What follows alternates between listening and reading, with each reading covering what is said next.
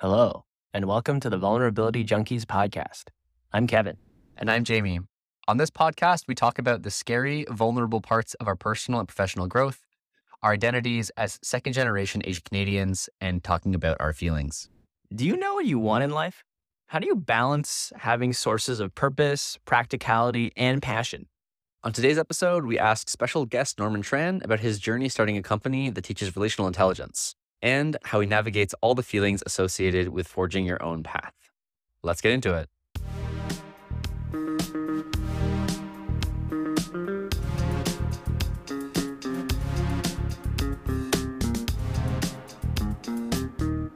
Today, we have a very special guest, Norman Tran. We owe the entire existence of this pod to him because he is one of the co-founders of Relating Between the Lines, which was the communication course that I took and then absolutely loved, talked to Kevin about like on a weekly basis while I was taking it, eventually convinced him to take it. And he loved it so much that he wanted to have this podcast as a place to practice the skills we learned there. So really excited to have you here and to just like hang out and chat with you, since there's a lot of similar life endeavors that I think we can connect on. So welcome, Norman. Thank you, Jamie. Thank you, Kevin. It is a joy to be here, and I can't wait to just chat with you all. Welcome. So the way that we open with a temperature check, also just directly stolen from Relating Between the Lines. So let's just start there. Norman, how are you feeling today? I was feeling a bit stressed today because I was trying to create a essay, and so the entire day I've been mulling over the process, but also I've been waiting all day for this podcast, which I'm excited for. Nice. Kevin, where are you coming in at today? Physically and emotionally, I'm like a 6. I'm like kind of getting sick, so feeling kind of but yeah, emotionally also just like I spent a decent amount of today working, having to catch up on work. So that's been a pressure on me as well. For context, it's a Sunday, Yes. which is when we usually record. So that extra sucks. Yes. Yeah. What about you? I think physically I'm at like a 5.5. I have this beginning tinge of a headache, which just sucks. And it's one of those ones, I feel like it's just going to stay level like this for hours. So I'm probably going to be slightly irritable, but I think it will be effectively healed by the warmth of two of my favorite people. So that'll act as an effective solve. And then emotionally, beside the irritation, I'm feeling pretty calm and like I have time. I'm not feeling rushed, but it feels very fragile. Like I've been bouncing back and forth the last couple of days between really, really enjoying the company of people and feeling very calm in their presence, and then having time on my own. My brain goes like, what are we doing? So I think at the moment I'm on the calm side, which I think will be quite happy and stable for the call or for the recording. So looking forward for this as a place of refuge. Look at you two modeling temperature checks, sharing not just the emotional but also the physical. Wow. Yeah. Come a long way. It's interesting to note that like, because I guess like Norman has seen both of us before what I refer to as the awakening. So it's interesting that like imagining that for you, like seeing the arc is kind of cool. Watching people go from, not being able to see and then being able to label emotions and be aware of their existence is pretty cool. It's the payoff for the work. It's watching people grow. It's one of the most beautiful things to see. Oh, I love that. Both the experience of that as a teacher, but also watching other teachers be so gratified by that experience. It's one of those positive feedback loops that just seems like thoroughly good. Just like every part of that cycle, I'm just like, yeah, more of that. I do it just for the money. It's transactional. Everything makes sense now. Yeah. So one of the things that I always really struggled with in retail was in asking questions, providing the underlying motive. But this one's actually gonna be really easy for me. So Norman, I'd love to hear about your journey towards building Relating Between the Lines, and in particular, dealing with navigating the huge ocean of uncertainty between this thing doesn't exist to now this thing exists. Mm. Because at the moment, I'm very much in a wayfinding stage and figuring out what to do with my career. And I've been running different kinds of experiments to figure out what's going to work for me. And I found talking to other people that have been through this phase and honestly, them normalizing that the chaos that I feel in my head is normal has been really helpful. So I'd love to hear more about like the journey that led you there, and then especially the emotional quality of that journey at each step along the way.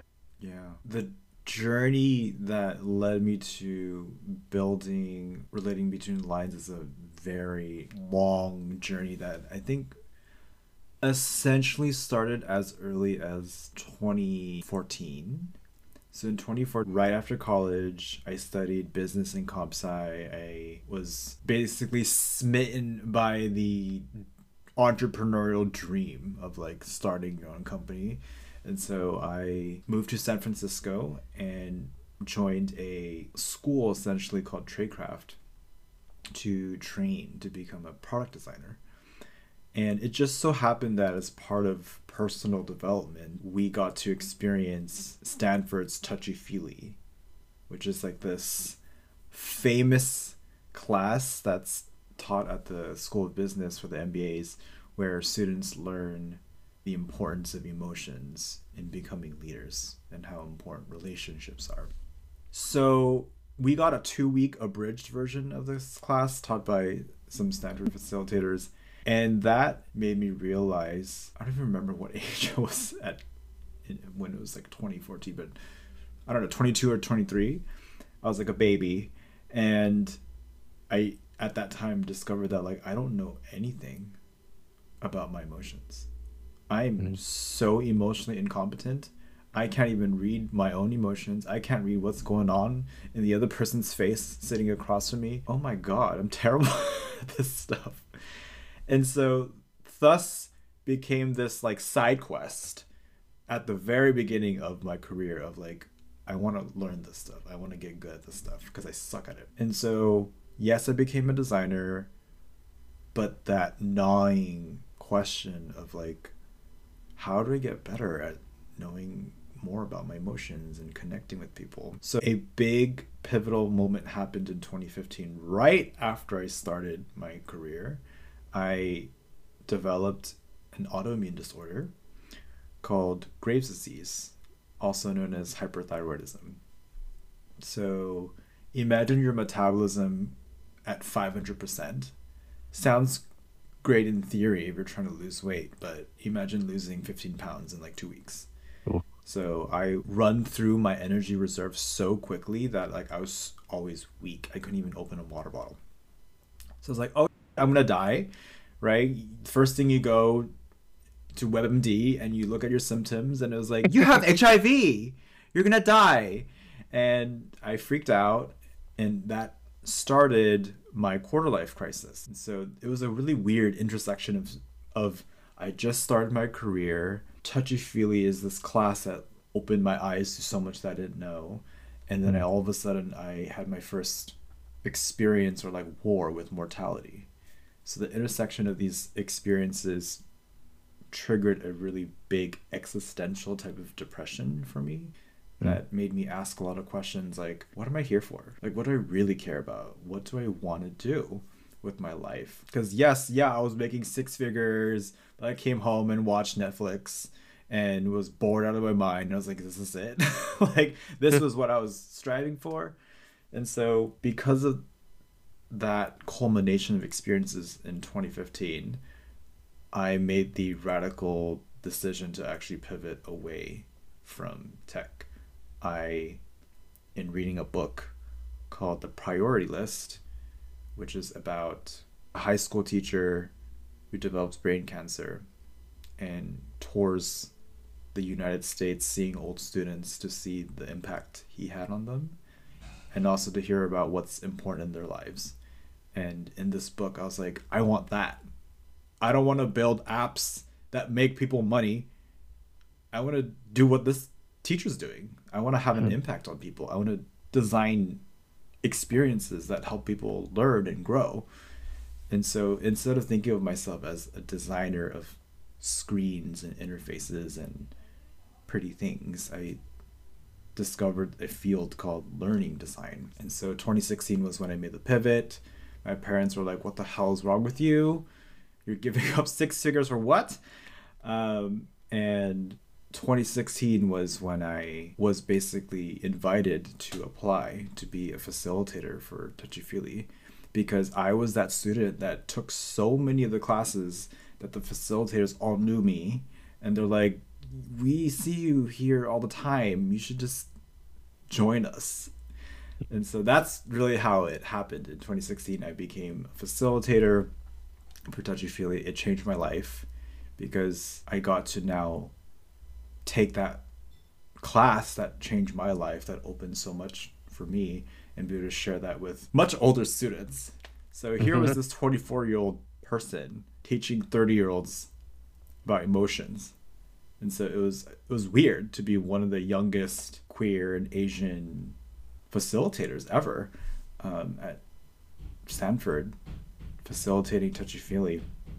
But no one could tell that I was young. And so after several years of that, among other experiences I had dabbling in like consulting and gigs, I realized like this is the path I want to keep going after.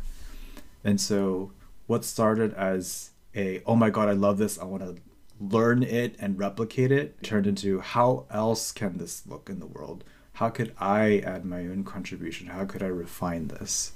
And so between 2017 and 2018, I joined a startup called Mission U that at the time was trying to like reinvent college. And I pitched them a role to effectively port Touchy Feely and design your life there, but like in my own style. Did that. It was a really cool experience. Burnt me the hell out. Startup life is very intense. I felt like that was my first sense of confidence that like I could do this for a living. I could create an entire program and hire other people to facilitate this program with me. And so finally, how RBTL really started was like, I knew that the flavor of the way Stanford was teaching Touchy Feely was like a bit clinical. It needed more like fun.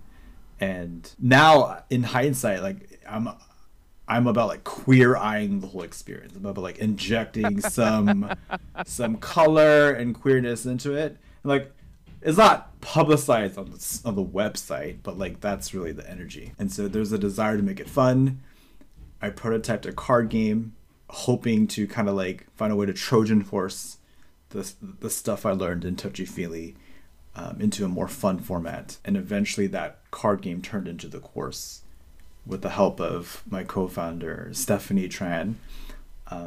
We're not related, people ask. We're more like work wives for each other. But she's the one who really said, like, you have something here, let me help make it come to life. Let me help like operationalize this. Let's like build a company around this. And so that's why it's like a long multi-year journey of almost like different evolving touchstones, I guess, or stepping stones that each one increased my confidence and like hunger for something to exist until eventually I just needed it to happen. I needed to build something because every fiber of my being wanted it to exist. Whoa, the hunger piece is really interesting. This like visceral desire for this thing to exist. Looking at the landscape of offerings and being like, why doesn't this exist? Yeah. I must make it so. So the narrative and seeing the stepping stones along the way really helps me understand more about how it came into being. But I'm finding myself like really drawn into what happened between those steps. Like when, how did you manage the self-doubt that came up at each phase? Especially this question of like, I think the questions I have the hardest time managing are there's kind of three different things. One of them is like, is this even possible? Another one is, can I personally do this? And then I guess the last one is like, is it worth it? So that kind of, it's like somewhat critical inner dialogue and it's somewhat protective inner dialogue. Did you have similar kinds of things come up in between the steps of this process? And like, if you did, how did you manage those? Oh yeah. I am only able to tell you an arc that looks linear because it has been made linear through storytelling. As it was happening, like I had no idea what the next step was at all. It was constantly facing the unknown. I think one thing that addressed the self-doubt piece, not that it ever went away from like one experience, but like one significant factor, was that as someone with ADHD and late diagnosed ADHD, like I didn't know until like 2019, but now in hindsight it's very clear. As someone with ADHD, I have what's called a interest-based nervous system, meaning I am driven towards things I'm interested in and can work emphatically towards them with like limitless energy. However, things that I'm not interested in are really, really, really hard. And it's almost like swimming upstream. And so when I looked at my process of becoming a designer, there are aspects of it that I very much enjoyed and was good at. But there's a lot of it that was starting to become like tedious and annoying, and I didn't really care to get good at it. So 2014, 2015 was the era where people were just starting to think a lot about like interactions and like animations and how do we instill animated moments of delight into UX design. And in 2014, when I was a new designer, I was like, that's so cool. And then after like a year, I was like, I don't care anymore. Like, this is, especially after, you know, my big existential crisis, like this is the most unimportant thing in my life. I don't give a about animating things. There is a much larger calling. And what really answered that for me was, interestingly enough, after my horrendous fall in my face kind of experience with touchy-feely the first time, the subsequent times I took it, I got good at it really fast, like terrifyingly fast. I think that experience of like, one, I'm drawn to this and my interest-based nervous system is like check mark.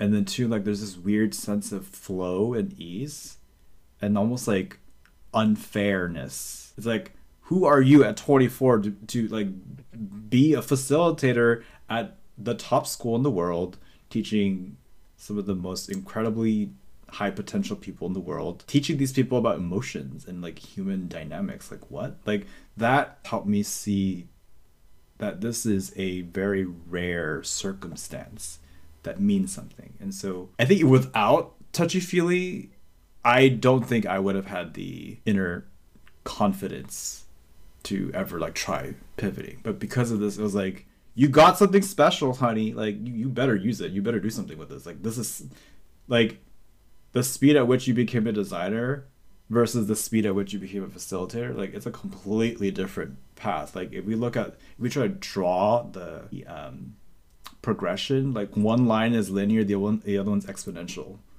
And so there's something about the access to mastery early on and so quickly and so intrinsically enjoyable for me that I was just like, oh, this is the thing. This is the thing that you've been looking for, the thing that you were meant to do. That did not free me from, you know, doubt. Like there was so much doubt throughout the entire time that I was becoming a facilitator. I was always asking, like, am I smart enough? Like, can I even teach these people? I had to always like seek validation from my mentor facilitators.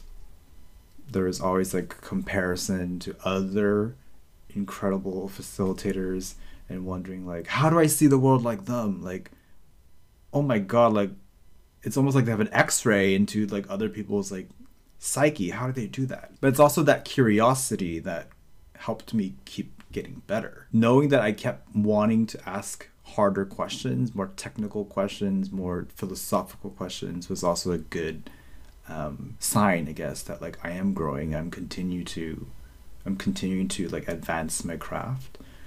And so despite the doubts, there were always mentors that I had sought after who basically validated that like, no, you're good. Like you have some skills, like you can work on these things, but like you have something special, keep going. So I think having a support system that's multiple steps ahead of you, having them see and validate that you have something special is extremely precious and rare. And so if you have mentors in this process, you trying to figure out what you're going to be doing next, and they're like, you have something, and they're not just bullshitting you, you trust them, then those I think are good signs that the bet is at least not 0%, right? Yeah. It's non-zero. And the more mentors you have, the more of these kind of like special experiences you've or achievements, whatever you want to call them, the more that likelihood increases, and the more I would bet on that.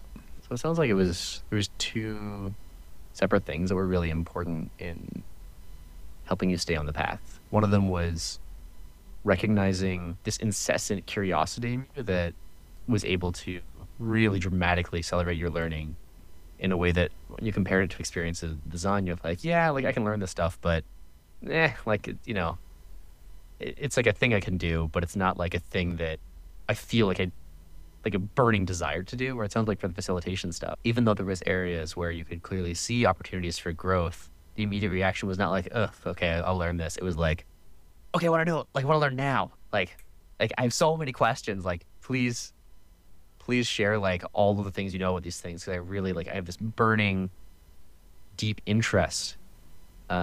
Yeah, that's like really helpful for me to hear, because I feel that for some things but not others, and it is like easy to get lost.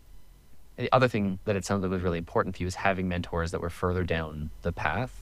They were able to recognize these strengths in you, help you draw the arc that those were indicative of something of your capabilities that you might not be able to see in yourself yet, because you can't project into the future, but they can project into their past, and they can say that like, I can see where you are based on my own path, and like the trajectory looks great. Yeah. Yeah, essentially, it's having people confirm that you do not overestimate yourself. Right? It's very easy to, especially when you're like emphatic about something, eventually start deluding yourself into thinking that like you are incredible. And it's like, I had that phase. I had people puncture that and help me see the blind spots I had, which helped me get better. But it was the fact that they're like, yeah, you have something special, just keep going. I think that was like a reason for me to keep exploring. Well, I have more questions, but I'm wondering, Kevin, what's coming up for you in listening to this? I'm curious to learn more about whether or not the flavor of the challenges changed as you progressed from getting really good at the actual skill and the craft of human relational dynamics, and the point at which you took the plunge on creating or trying to create a business around it. I think it's both a continuation of that same type of process of like, are the mentors validating what's going on? Are you actually performing well? There's that. And then there's also like, and there's a completely different branch of skills that you need for this to be financially viable. And so that was a completely different ball game. And so yes, I figured out that I'm good at facilitating and coaching, but the much harder question was like, how do I do this as a living? How do I make money off of this?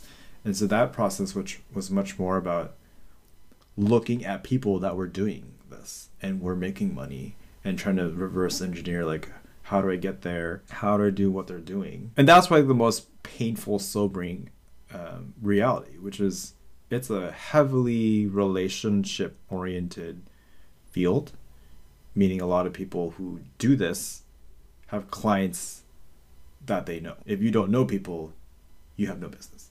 So that's one thing. Another thing is they're almost all older white people. Almost everyone in the space is like 40, 50, 60 years old. I don't look like them. I don't have their life experience. And so I had to constantly figure out, like, what's my differentiator if I'm not there yet?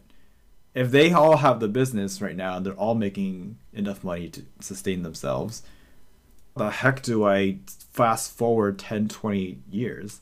And so there's this process where I basically was trying to, what's the word? You know the joke where it's like your LinkedIn profile is exaggerated compared to your actual duties? I had to figure out how to play that game right on the gray area line of like, how do I inflate myself a little bit to seem older and wiser than I really am, to get opportunities, to get in front of people, to build up my portfolio and testimonials.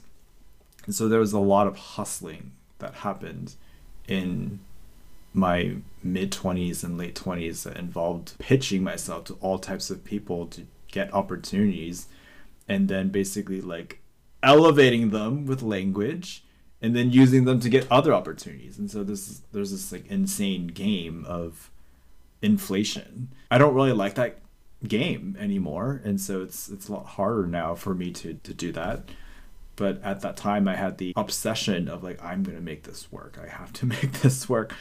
And so yeah, figuring out how to make it financially viable was a completely much more difficult and continues to be a challenging question. Oh, yeah, you were really fighting like two different games at the same time of trying to reassure yourself that your coaching skills really are like hot, and then also trying to convince yourself like, okay, I can also turn this into a business, which is a totally separate set of skills. And it sounds like you had to kind of embody a persona that was a little inflated, that maybe felt a little bit incongruent, that was not really your vibe.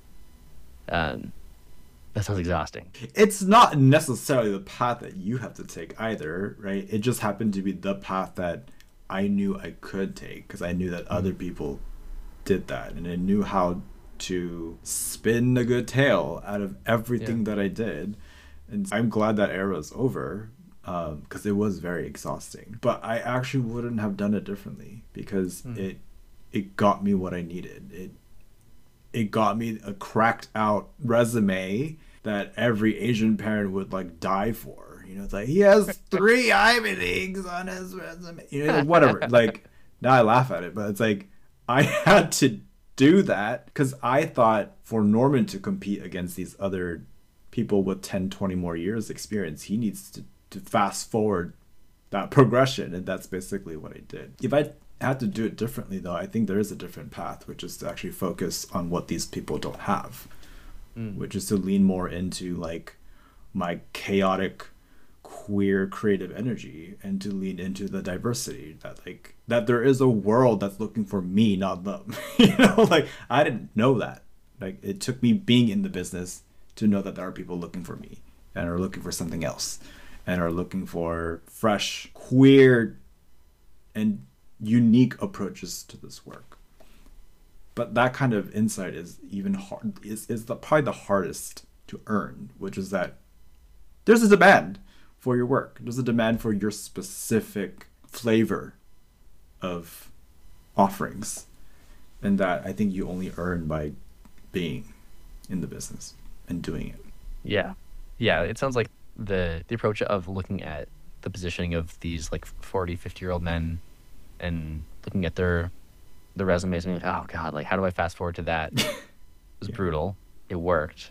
But you did have another path. But the other path you're describing of like just more fully embodying or putting more of yourself into the actual thing, that makes a lot of sense to me, but I can also see why that would have been really scary. Because the first path, it's like, it sounds like, oh man, this game is really, really hard to play. Whereas the second game is like, this game is maybe easier to play, but I'm not sure this game works at all. Like, even if though it would have felt more aligned, I think it would have been much scarier to go down that path, because at least you know the first path works. That like, you've seen people build businesses that are structured like that, where the second path sounds like trying to manifest in like a totally new kind of thing, and then just trusting that people will gather around it. Does that? Yeah, it's like, I like the distinction you made, where it's kind of like in the first game that I was playing, which is playing catch up, or what I thought I was doing, right? It's like, okay, there's all these people in the space. These people are climbing like V15 walls. I need to figure out how to climb V15 walls in like 5 minutes. You know? That's a specific type of game. It can be engineered. It's technical, but like, it can happen. This other game is like, invent a new sport and be the face of it. It's like, extremely high risk. There's no playbook. But like if you invent a sport and you're the face of it, you're the face of it because you invented it. It's almost like auto monopoly. And so I think the second game is infinitely harder because it's completely dependent on your level of self-awareness. Yeah. Because like I am only more confident now marketing my niche because I know myself. Several years ago, I didn't even know I was neurodivergent. I didn't even know that could be fully embraced as a way to differentiate myself. I didn't know diversity was something I could count on as a differentiator. And so these three things I didn't know about myself that could be marketable. And so I went in with no ammo. And so I thought the only game I could play was the first game. Now I'm armed with all these things, and like I don't have to play that game. I can play my own game, and I'm learning to play the second game now. But it's hard choosing which game that you have to play, or to the extent that you have to play, is always, I think, part of the calculation. The essence is that like instead of trying to be another Brene Brown, another Tiago Forte, another Esther Perel, I have to be me, and so the flavor is more like I want to infuse Lil Nas X energy with Brene Brown, because that doesn't exist. That is a unfathomable concept, and I don't even know what it looks like, so I'm still figuring out like with the experiments, like, oh, how could it look like if I did these weird TikToks and weird YouTube videos that funny and like insightful at the same time. I'm still playing with that. I'm shedding the image that has now imprisoned me from playing the first game. Whoa. I love the image of the finding the intersection of Brene Brown and Lil Nas X. Like, yeah. They're both of their energies are incredible, but they're so different. And that's why it's like exciting for me to think about, because like I didn't know I had permission to do that until I saw Lil Nas doing his thing. I'm like, oh, like people love him for him, right? People don't love him because he's anywhere near Brene Brown. And then people love Brene Brown because she's Brene Brown. But I'm like, what happens when you intersect these completely unrelated energies together? Because that's me. I'm these two energies. I have no idea how to show them publicly together, but I know that's what I need to do. That's like my path. That's not like obsession thing again. It's like I need to figure out how to show up in that collided energy. I found it very interesting that you framed it with respect to self-awareness. I agree with everything that you said. It like checks out with my own personal experience as well. I read a lot about how like playing like this Monopoly thing that you were talking about definitely resonates. Like there's a lot of literature out there about just, if you want to like really stick out, you can try and become the best at the game that everyone else plays, or you just make your own game. And then, you're the best because it's your game. But I've never thought about it in terms of the way that you discover what your own game is it's a function of how well you know yourself and your strengths and what makes you unique. I'm curious to learn about what that process was like for you, since it sounds like you have at least a little bit more clarity on that now. And I'm curious if there was anything that you did intentionally, or do you think it just kind of you just have to spend time? Like, what was that journey like? I actually took a class called Rite of Passage by David Perel. And in the class, he introduced to me the concept of a personal monopoly, where you create your own niche by intersecting as many seemingly unrelated and hyper-specific circles as possible. So he gave me the framework and then like a North Star of like, okay, I need to like find my intersections. And if you look at other people's intersections, what people are marketing, it's very quick to be able to like see where you are unique, right? If I look at a lot of the existing, let's say, players in the learning and development space, the facilitation and the training space, it feels quite homogenous. It feels rather, they're all the same. It's white, and it's usually feels a little spiritual. And that's about it. And so what I was thinking about, like, okay, let's see what circles can I put in my like Venn diagram. It's like where am I different?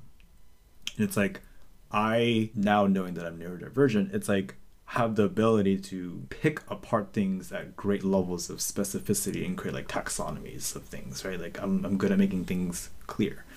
And clarity at that level is often not found in what I've seen. So it's like, oh, cool. That's like, I don't know what the word is, but like there's something there, maybe engineering oriented, right? And then there's like artistic. A lot of the stuff out there is just not really pretty.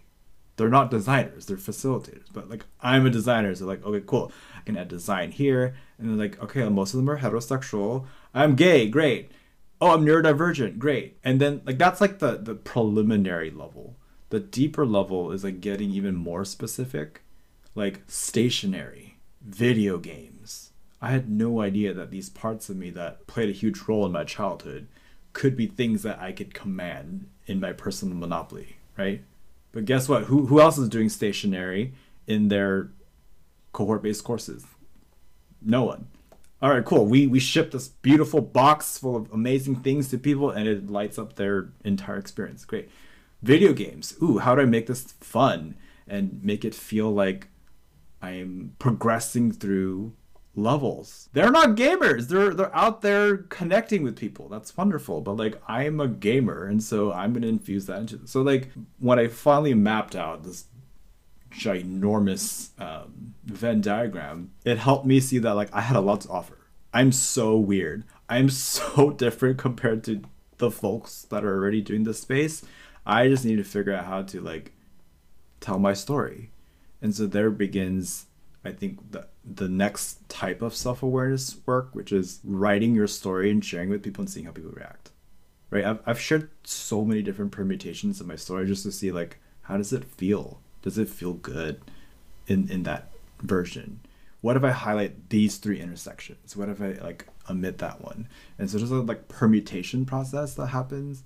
And then when you find that people are like lighting up with interest as you're talking about certain intersections, that's like a good sign that like that there's something here. People are like interested in seeing this in the world. So yeah, there was a framework, and then you have to fill it out yourself to find out your intersections, and then you have to start telling your story using that framework and seeing how people respond, and then adjusting it so that it matches both like how you really feel about yourself and how people are responding. After you connected all the dots, was it very empowering? There's a sense of groundedness now that I have that I didn't have before. There's this like deeper kind of confidence of like, oh, it's not if Norman will succeed, it's when Norman will succeed. Because like I'm different enough. I'm on the right journey of learning how to integrate these different parts of me and learning how to like be fully weird and like be fully unapologetically me in all these different like intersections. The more I move in this direction, the more positive validation I get from all types of people. And so I feel a lot more safe and have this greater sense of knowing that like I have something unique and wonderful to offer to the world. And I didn't have that before. I didn't have that specific flavor of confidence before relating between lines. It was just like, I want to make something. It was like a blind like excitement. It's just like, oh, I want to make something. And now it's like, I know why it works down to the specifics, right? And that's a really good feeling because that's like earned. You did the work. And so a lot of it, you can't get ahead of it. You can do your best and like know yourself and do all the reflection, all the exercises, but like when you actually tell the story, when you actually build things, like that's when you get the true data. Yeah, I really like this framing of identifying all these different facets of yourself and then viewing each of them as a part of your own unique contribution. As I've been exploring, I felt like I've been feeling like an increasing need to like focus, and some versions of that focus tends to crowd out all these other things that like are really clear contributors to like the solution paths that I'm looking at. But I'm having a really hard time feeling fully alive when doing that. So like going down the path of purely exploring the things I know have been interesting to me in the past has been hard because it feels disconnected from like a path to the future. But trying to do just the path to the future things in exclusion of it feels, the phrase is coming to mind for me, like culturally bankrupt. Like it's just, Mhm. it feels a little bit too sterile and like hyper optimized, but in a way that makes it harder for it to feel fulfilling. Yeah, if you just look at your skills and your outputs, you're a mercenary. You're replaceable. You are 1 in 50 million. No one cares. Anyone can hire anyone else. But when you bring in the equation of what do I need for the work to be fulfilling, to make me come alive, that's when you, by necessity, have to integrate more parts of you. And you can't force the integration of those parts if they don't make sense, or if they don't make sense anymore, right? Not everyone still cares about video games from their past or whatever, it's like I just happen to carry all my interests with me all the time, and they're like always burning and needing to be expressed in me. I think that's like a neurodivergent thing. And so like I am with how many circles I'm playing with, but most people don't have that many circles, and so that's why it's hard to figure out like what else am I trying to integrate. Like for you, it's like, is dance relevant? Is interest in manipulation of like, and the technicality of that part still part of it? Is there something else? Is it cultural heritage? Is that part of something that's like deeply important for you? And so you have to figure out like which of these circles actually make sense. You can't force them just because you have them. Right. Right. You don't just choose only the thing at the center of the Venn diagram. You've like, all right, like I'm not trying to choose just one of the things on the edge. It doesn't need to be in the center, but like lots of other combinatorial options here to play with. Mm-hmm. That's worth really thinking about the things at my disposal, not only in terms of skills, but also in terms of interests, to try to integrate. So yeah, like the super mercenary path, which has been obviously not a good fit for me, would be to either join a startup or join as a co-founder for something that I'm confident I have the necessary skills to deliver, and is aligned with my like moral values. So like there's climate tech companies that I could join that would feel aligned in that way, but I just noticed that it just like doesn't spark any of these other facets for me.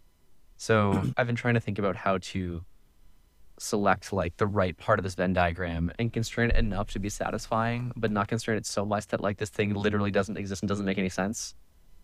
Because I agree that trying to choose the center of the diagram and literally have like 12 different things all intersecting as the requirements for anything I'll pursue is just a recipe for frustration. But it's also ignoring like the path that I actually choose for my career. There's also this element of how much are these things serving as distractions for me pursuing that versus how much do they actually energize me in allowing me to pursue them. So like dance has never been a thing that I was considering pursuing in any career capacity. But it's like come in and out of my life at different times because it's such a source of energy, but it does take a lot of time. And it's just like, it's been hard figuring out for myself how much time to allow it to take in order to give you the energy to do other things.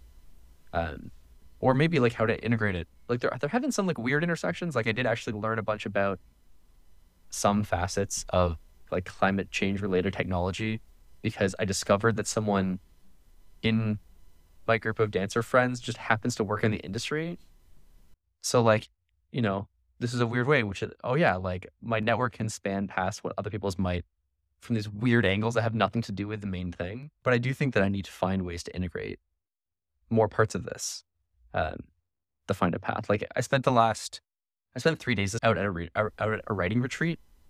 So a thing that has been difficult for me to figure out for myself is that I really like writing and I hate doing it alone. And that it's been really, really hard to get myself to write. But when I'm surrounded by other people writing and listening to them talk about their ideas in writing, my motivation goes way, way up. So I guess like thinking of these circles, like one of them is writing, but another one of them is like being in community.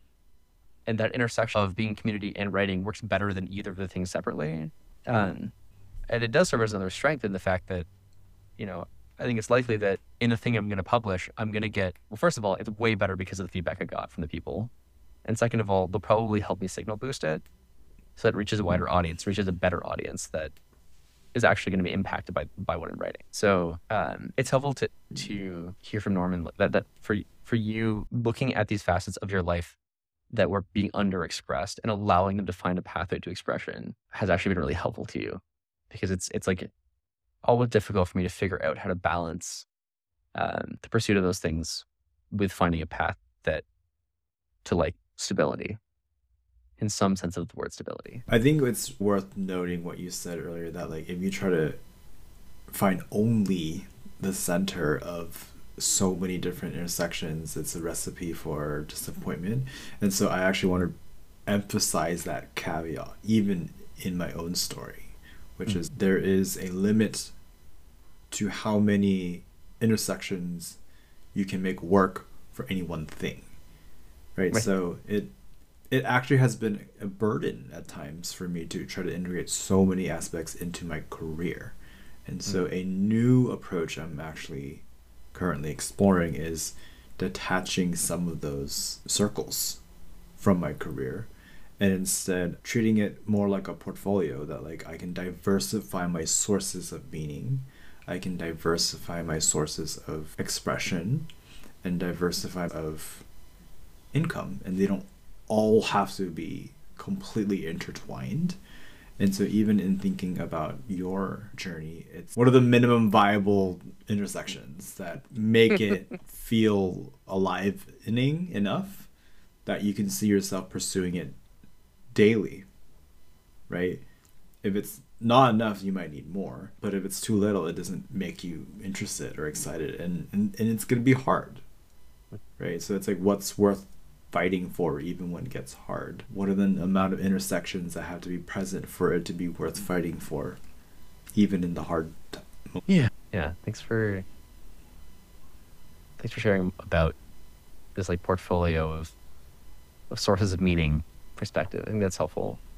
Yeah, like I think I also don't hear people talk about as much when they're in these weird exploratory phases is like exploration is fun, but it's also really exhausting. Sometimes it is really nice for someone to put a path in front of you, being like, look, walk this path, it works. And be like, okay, and you can just walk it and spend the energy doing the walking rather than the energy plotting the course. But I think that kind of experimentation is just like necessary to figure out the path that is going to work. It's like short-term clumsiness, but long-term alignment and fulfillment. Yeah.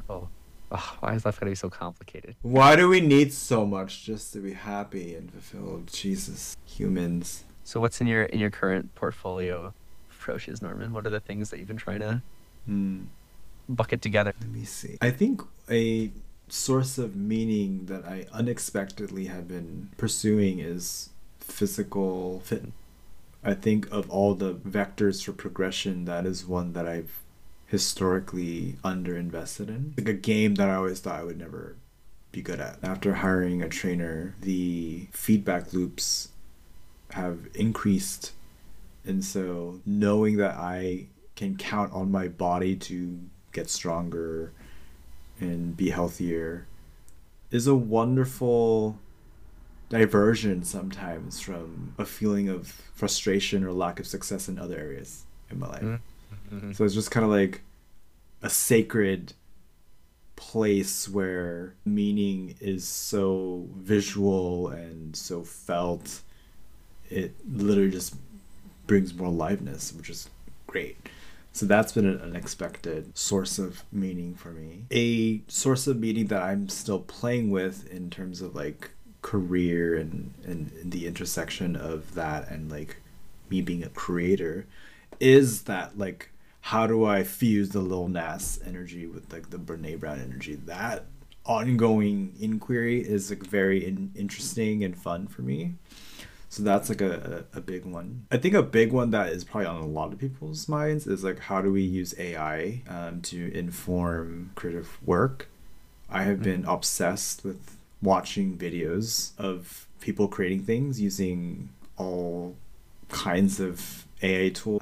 I use ChatGPT a lot nowadays. Like, here's a secret recipe, I suppose, that I play with, like, that's helping me with that inquiry. It's like I literally tell it, hey ChatGPT, currently in the room are Lil Nas X, Brene Brown, Bretman Rock, and Esther Perel. They are having a conversation about the intersection of intimacy and autonomy needs in relationships.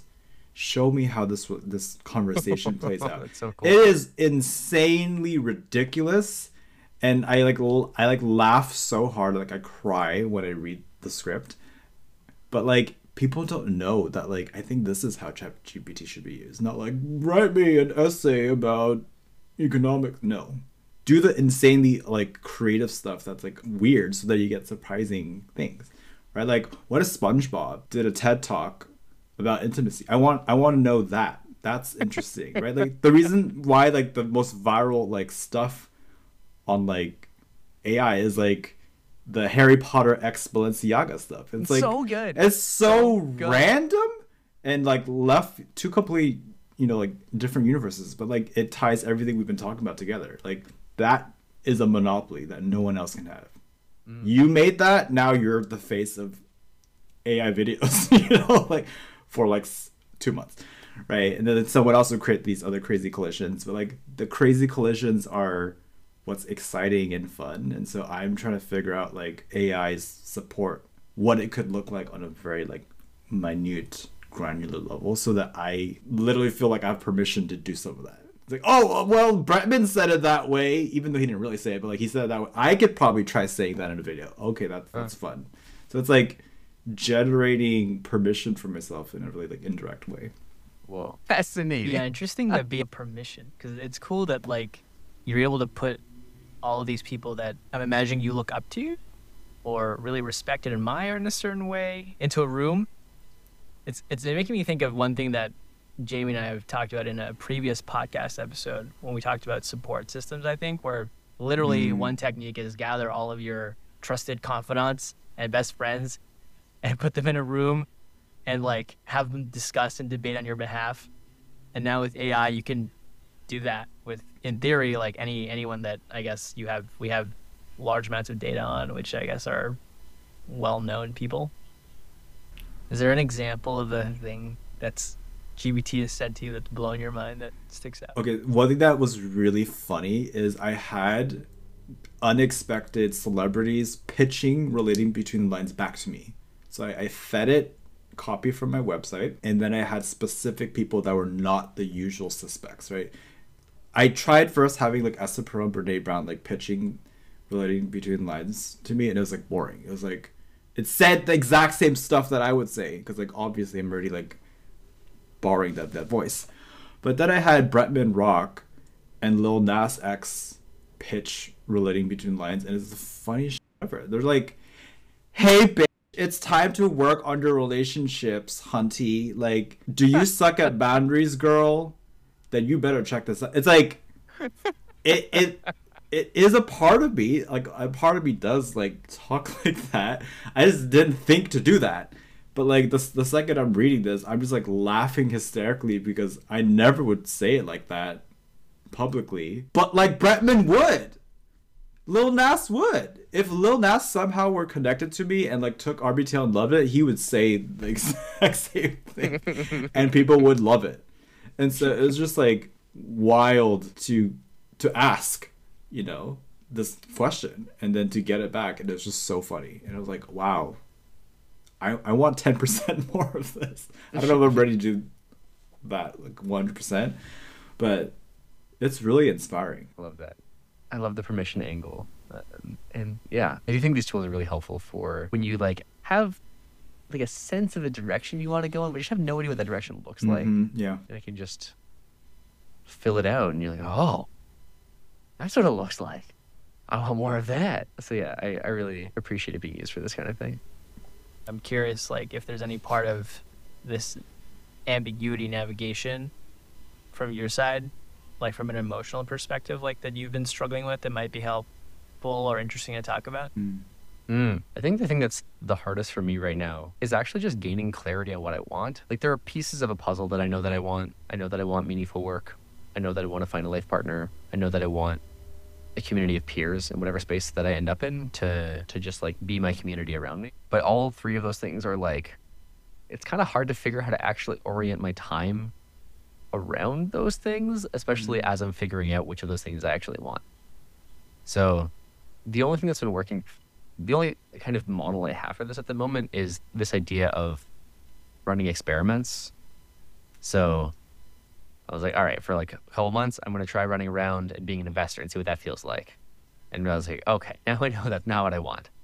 And then I spent 4 months in Hong Kong. Like, let me try just being a language student. And after 4 months, I'm like, all right, that was fun, but like, I cannot live this way. I cannot exist for another 8 months communicating predominantly at a first grade level. Like, I just can't, my nervous system is not okay with this. So, and then the experiment I'm running now is like being kind of teetering on the edge of going down the founder path. But the experiment for that one is just way more brutal because it's not really one experiment. Because the experiment of like building on a network, the experiment of choosing a specific idea and validating it, the experience of fundraising, the experience of building a team are all like completely different things. And I'm afraid that I'm going to get to this point where it feels like it's a point of no return, where I start having responsibilities to a lot of people and then being terrified about the idea of wanting to eject and being bound by obligation to not do that. So that's making me a little bit scared of going down that route. In a different kind of way, I'm a little afraid of not going down that route. Like I always have this like resistance to the idea of avoiding something out of fear. So that's like the really fundamental thing is like figuring out what experiments to run and how far to run. And then there's an associated thing, which is just like, how do you like build a schedule around this weird, unconstrained phase of life? Because like, you know, when you have school, when you have work, there's a lot of external constraints. Or when you have like kids, also just forces a lot of constraints on how your time is structured. But at the moment, I am weirdly unbound by all of these things, which is certainly like a very nice and privileged place to be in many ways, but it's also quite disorienting. So if you have any words of wisdom from your past experiences being in strangely unconstrained space and thinking about how to orient yourself, like that's the thing that I really need help with at the moment. You have 3 open loops. You cannot close all 3 at the same time. I think if you sequence the exploration of those 3 and prioritize the sequence of these 3 instead of all 3, I think that will give you the constraints you need to explore the next ones. And I would probably prioritize it based on like immediacy and also actionability.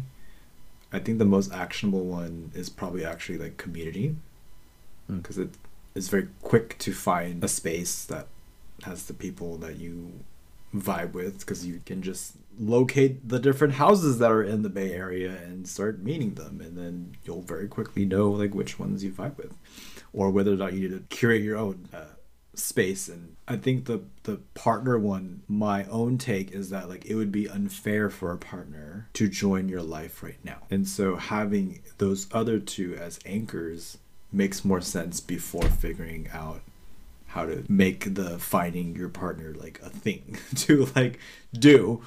And so it kind of limits now by elimination that like it's career and community that you focus on first, because those create the most clarity on your schedule and how you spend your time, which then allows you to navigate finding a partner even more clearly, because then you know your schedule, you know the availability you have, you know the lifestyle that you temporarily have, maybe depending on how short-lived or long the experiments are.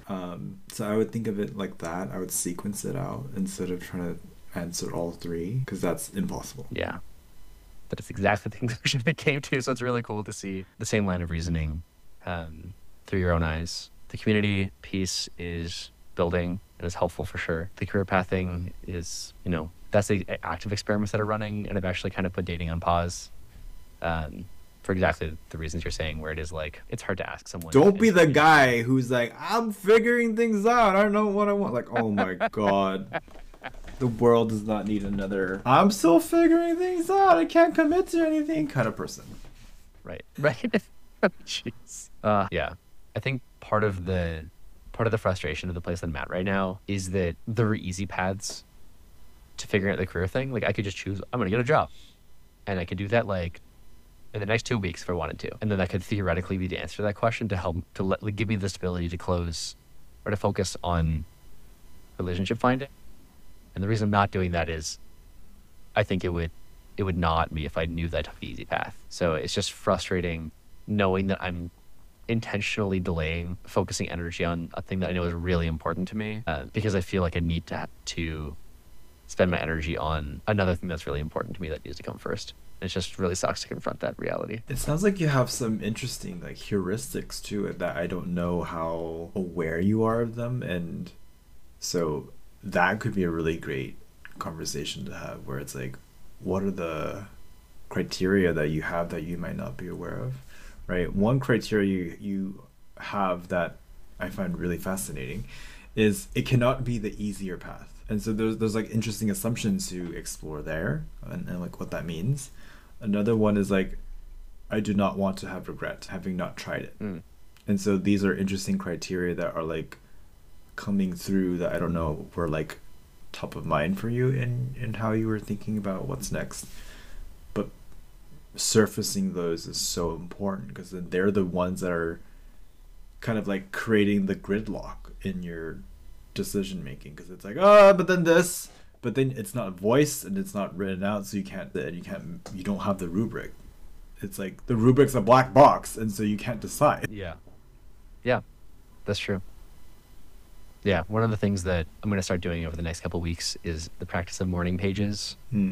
So just doing free writing in the morning and then starting to try to notice the content trends that emerge. I have a friend that has talked about this practice of you do this repeatedly.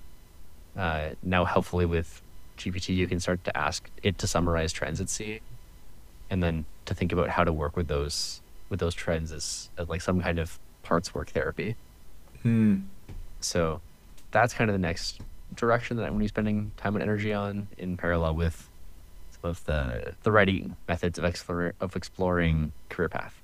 So yeah, it was really helpful to hear you describe the connection between these three loops and come to the same conclusion as me. I think that gives me peace of mind that I'm not crazy for like delaying this thing that's very important to me. Even in the language of delaying, that comes with the baggage. What if you are intentionally sequencing or waiting or timing things?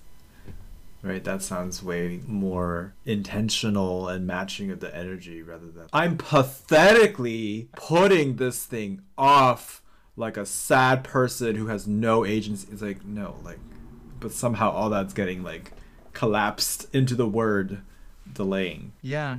I mean, I think that there is some of the energy there, and like I can see why it's not helpful, but it is like honestly there.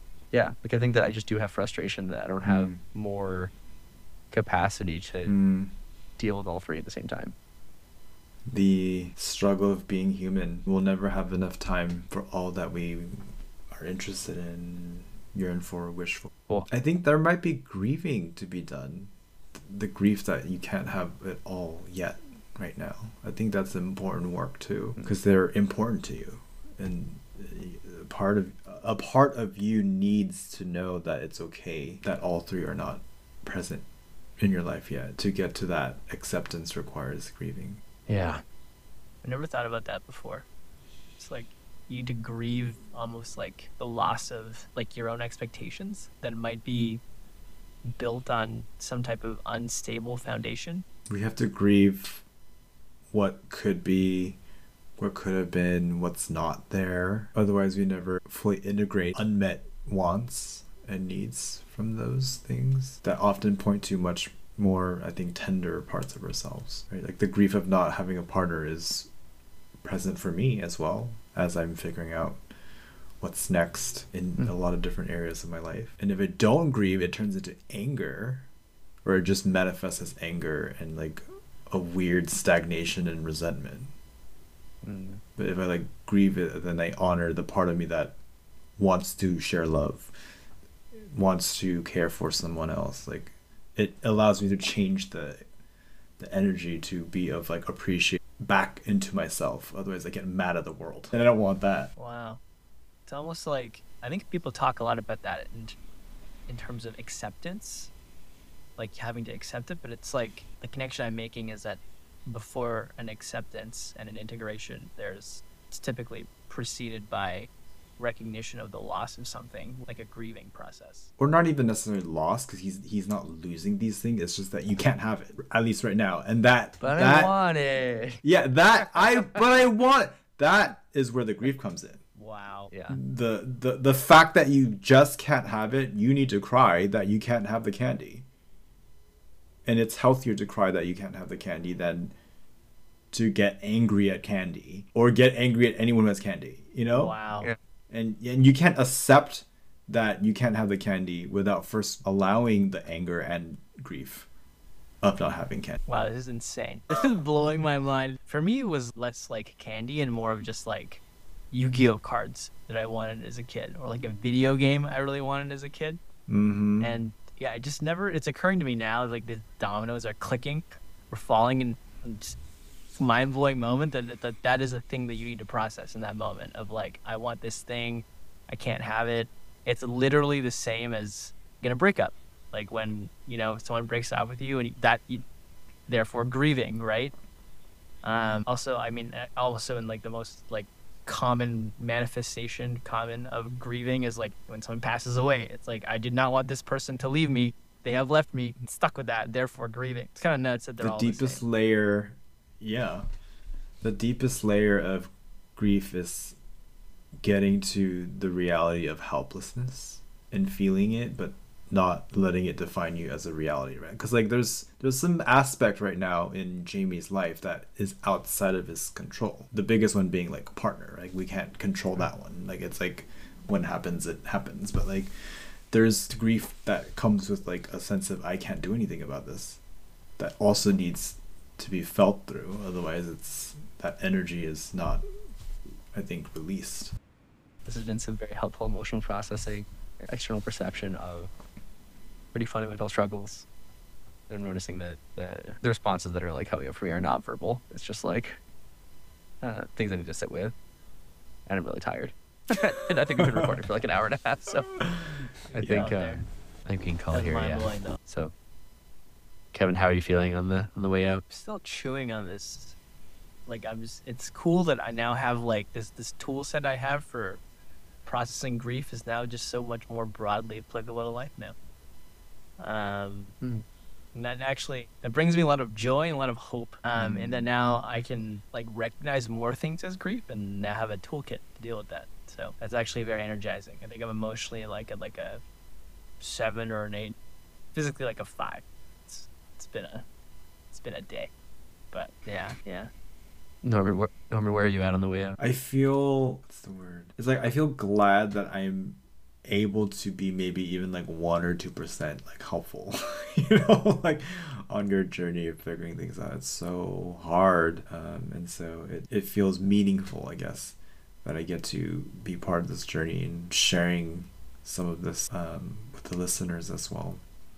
Overall, I'm feeling content. This was enjoyable. Dreading thinking about what I need to do about my thing that I need to write. But this was fun. Yeah, I'm even more tired now for sure. I'm at like a 3, maybe 3.5 in terms of physical energy left. Emotionally kind of a mixed bag. I am like I am feeling some of the grief, and just like sadness and recognizing that the path I'm on is going to be long. But also really grateful both for the community from the two of you and the other communities that I've found that help me feel much less alone in going down a very winding journey. So feel very human. It's emotionally like, I don't know, like a sex. Yeah. Norman, thank you so much for joining us, both sharing your own story and helping me make a little more sense of mine. Yeah. Of course. It's great having you. Feels like, honestly, it's been a long time coming in the sense of, you know, being the progenitor of the podcast. And also, we have just talked to you about the podcast for so long. We also talked to you about it as we were making it and coming up with a name. You helped us brainstorm the name, too, and give us a lot of ideas. So it feels like something has been set right in the world now that you've shown up in the pod. It is a privilege to be the uncle, I suppose, gay uncle of vulnerability junkies. You would not have it any other way. Cool? All right. Thanks, everyone, for listening. Yes. Wherever you are in the world, whatever time it may be, we hope you have a good rest of your day and night. And we'll catch you next time. See ya. Bye.